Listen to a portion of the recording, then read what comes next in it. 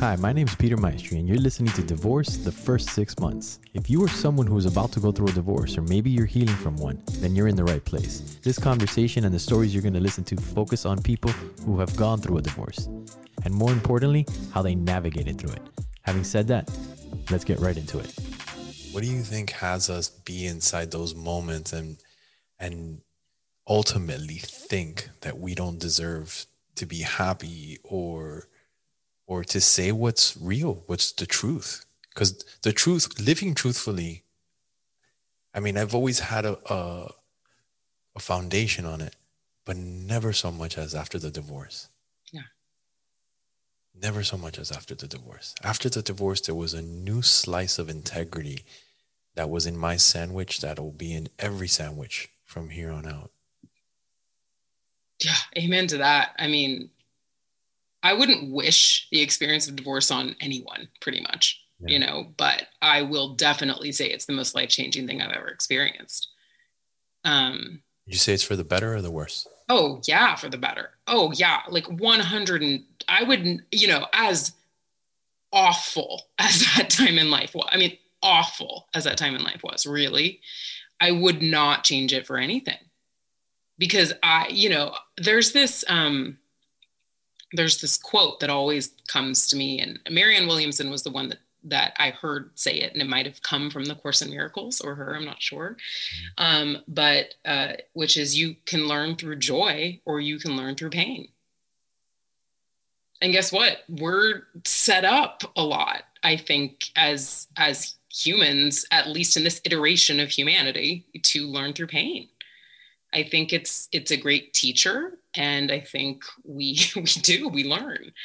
But I think for me, it's been, especially after going through that, experience, it's kind of been, okay, well, can I start to allow myself maybe to learn through joy? Would I be willing to learn through joy?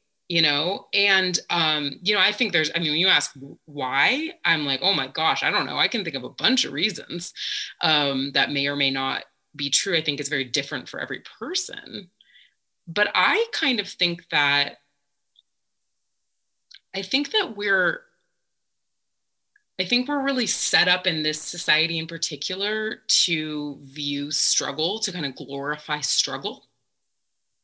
I think that idea of your worth coming from how hard you worked and how much you struggled, which is a very kind of industrial age, mentality, I think is very prevalent in our society. I think it's shifting, but I think that kind of our generation and, other than the very younger generation now doesn't have that as much. But I think that's huge. So I think that sometimes we think that if things are easy, they're not worth it. How many times have we heard things like that, said or kind of unsaid? You don't hear people going around being like, oh yeah, I made millions of dollars and it was really easy.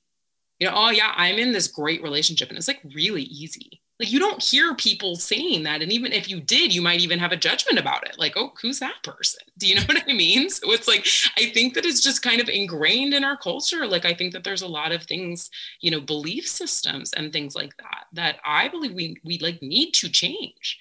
And I'm committed to changing that for the next generation, because I don't want people to have to think it has to be hard. And I really do think that is, that's one, at least. I think that there's many more, but I think that that's one very big aspect of the reason that we make things so much harder than they need to be. Yeah. Yeah.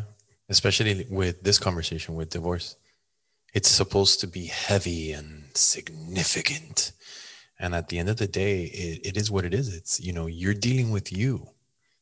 Whether you asked for the divorce or it was asked of you, you're dealing with you. You're going through what you're going through. And you really get an opportunity to explore and create or be the victim of. Yeah. Yeah. And it's really that simple, and you have a choice in it. I'm kind of left with wanting to ask you, after this was all said and done, right? Like it was complete, and you had a chance to um, let the sobriety sit, right, and really understand this new you. What were some of the tools that you appreciated the most during that process?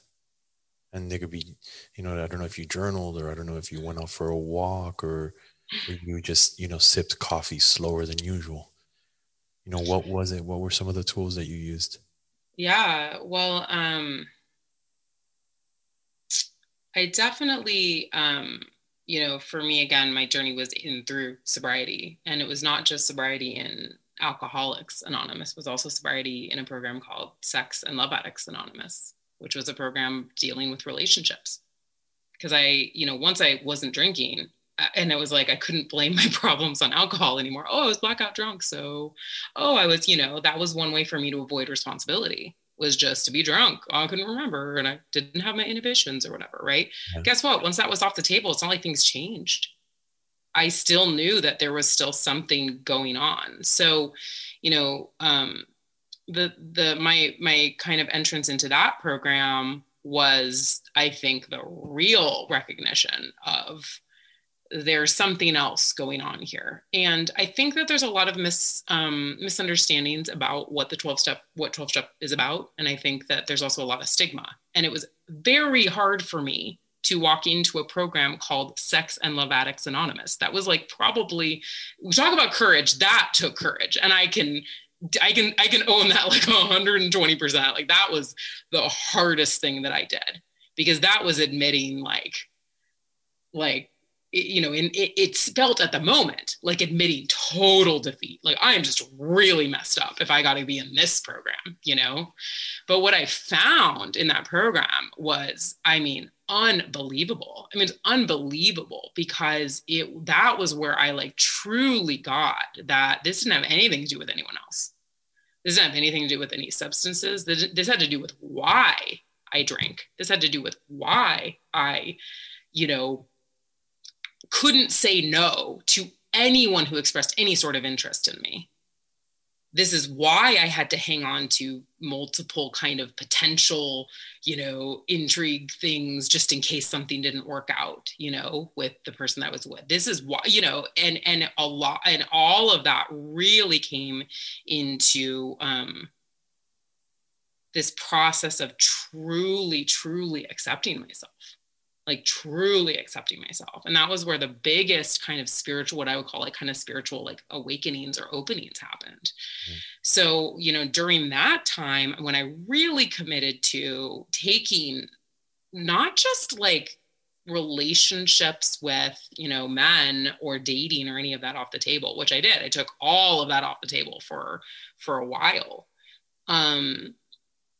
which in and of itself was really helpful. Because I'd never had a period of life where I wasn't dating, or at least whatever, hooking up or something. Do you know what I mean? I never had a period of life where I wasn't either in a relationship or very actively, dating or pursuing people.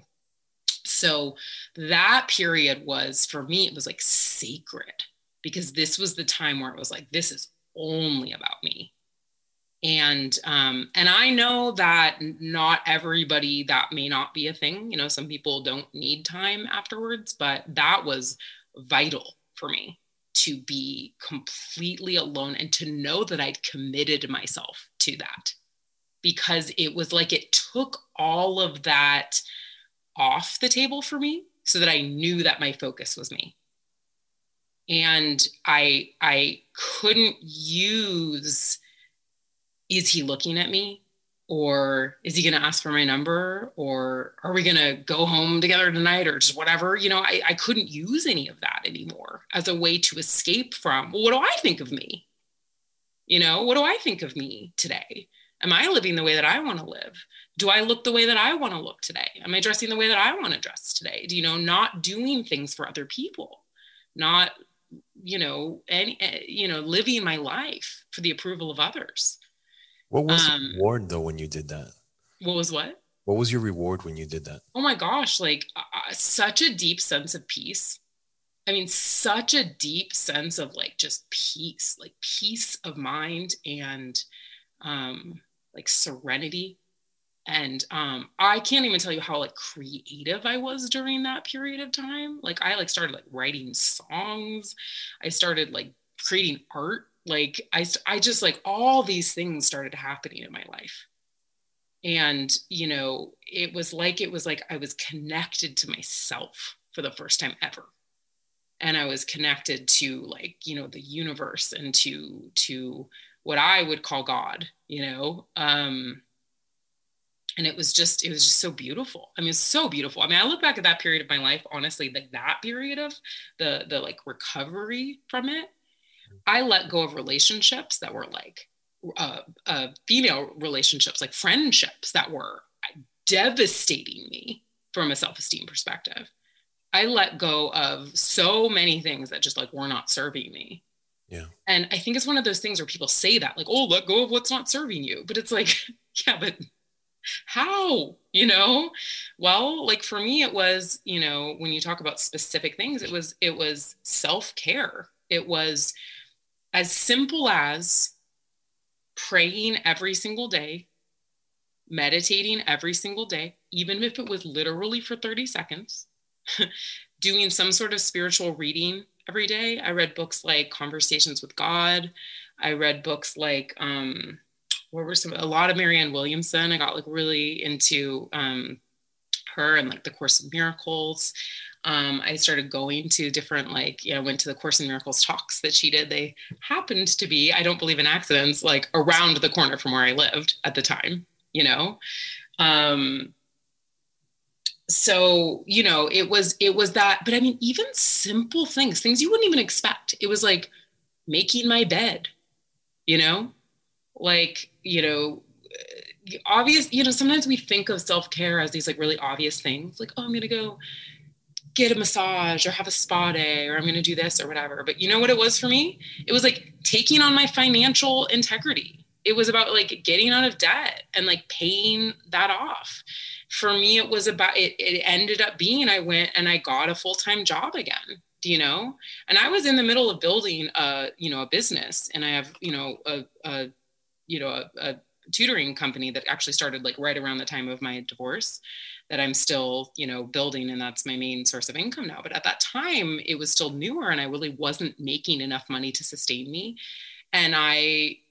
But you know, it was kind of like, well, it's okay. And I can, you know, pay with credit cards and do that. But no, guess what? Truth telling, like you start to have to take care of yourself. And some of that is, I had to get out of debt. You know what I mean? Like, so there were all kinds of ways in which that happened, but definitely like it's kind of like when you start taking care of yourself through specific real actions. Like, again, for me, it was, you know, praying every day and meditating every day, doing some sort of spiritual reading every day. I definitely started journaling and doing things like that too. But it wasn't even the things. It was the message I was telling myself when I started doing those things.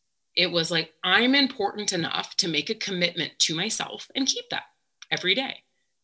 And guess what? I was really good at keeping commitments to everybody else, but I was the person that I was not good at keeping commitments to. And those kinds of actions and that level of like committing to yourself, I mean, it changed me. It just changed me, you know, like months and months of every day I did this thing for myself. Every day I did this thing for myself. You can't escape from that. You're important to yourself. And they say this thing in the 12-step world that sometimes you have to act your way into right thinking. Mm. So sometimes it's not about, oh, like I think great things about myself, so now I'm going to do great things. No, sometimes you've got to do those things. And it's not even like, I don't really believe in this idea of like fake it till you make it. But it's like deep down inside myself, I knew somewhere that there was good in me. I just couldn't really see it at the time. Do you know what I mean? But I knew. And it's kind of like I had to believe in myself enough to know I'm going to do this for that kernel of good that's in me somewhere. And then that kernel of good in you like expands, you know? And my view of that kernel of good in me expanded because it was always there. Yeah. I just couldn't see it because I'd been telling myself something different for so long. And I'd been taking actions that were in alignment with not that part of me that I wanted to be. I'd been taking a lot of actions that told me I'm not worth it and I'm not good enough. And I'd been reinforcing that story for myself for so long by all the things that I did that I did hate myself. Do you know what I mean? On that level, because I was telling myself that I hated myself. So guess what? I start telling a different story by your actions. You start telling yourself, you start reinforcing a different view of yourself. This conversation started because someone challenged me to be vulnerable. So I'm challenging you. Share yourself and your story. Be courageous. Be vulnerable. It makes a difference.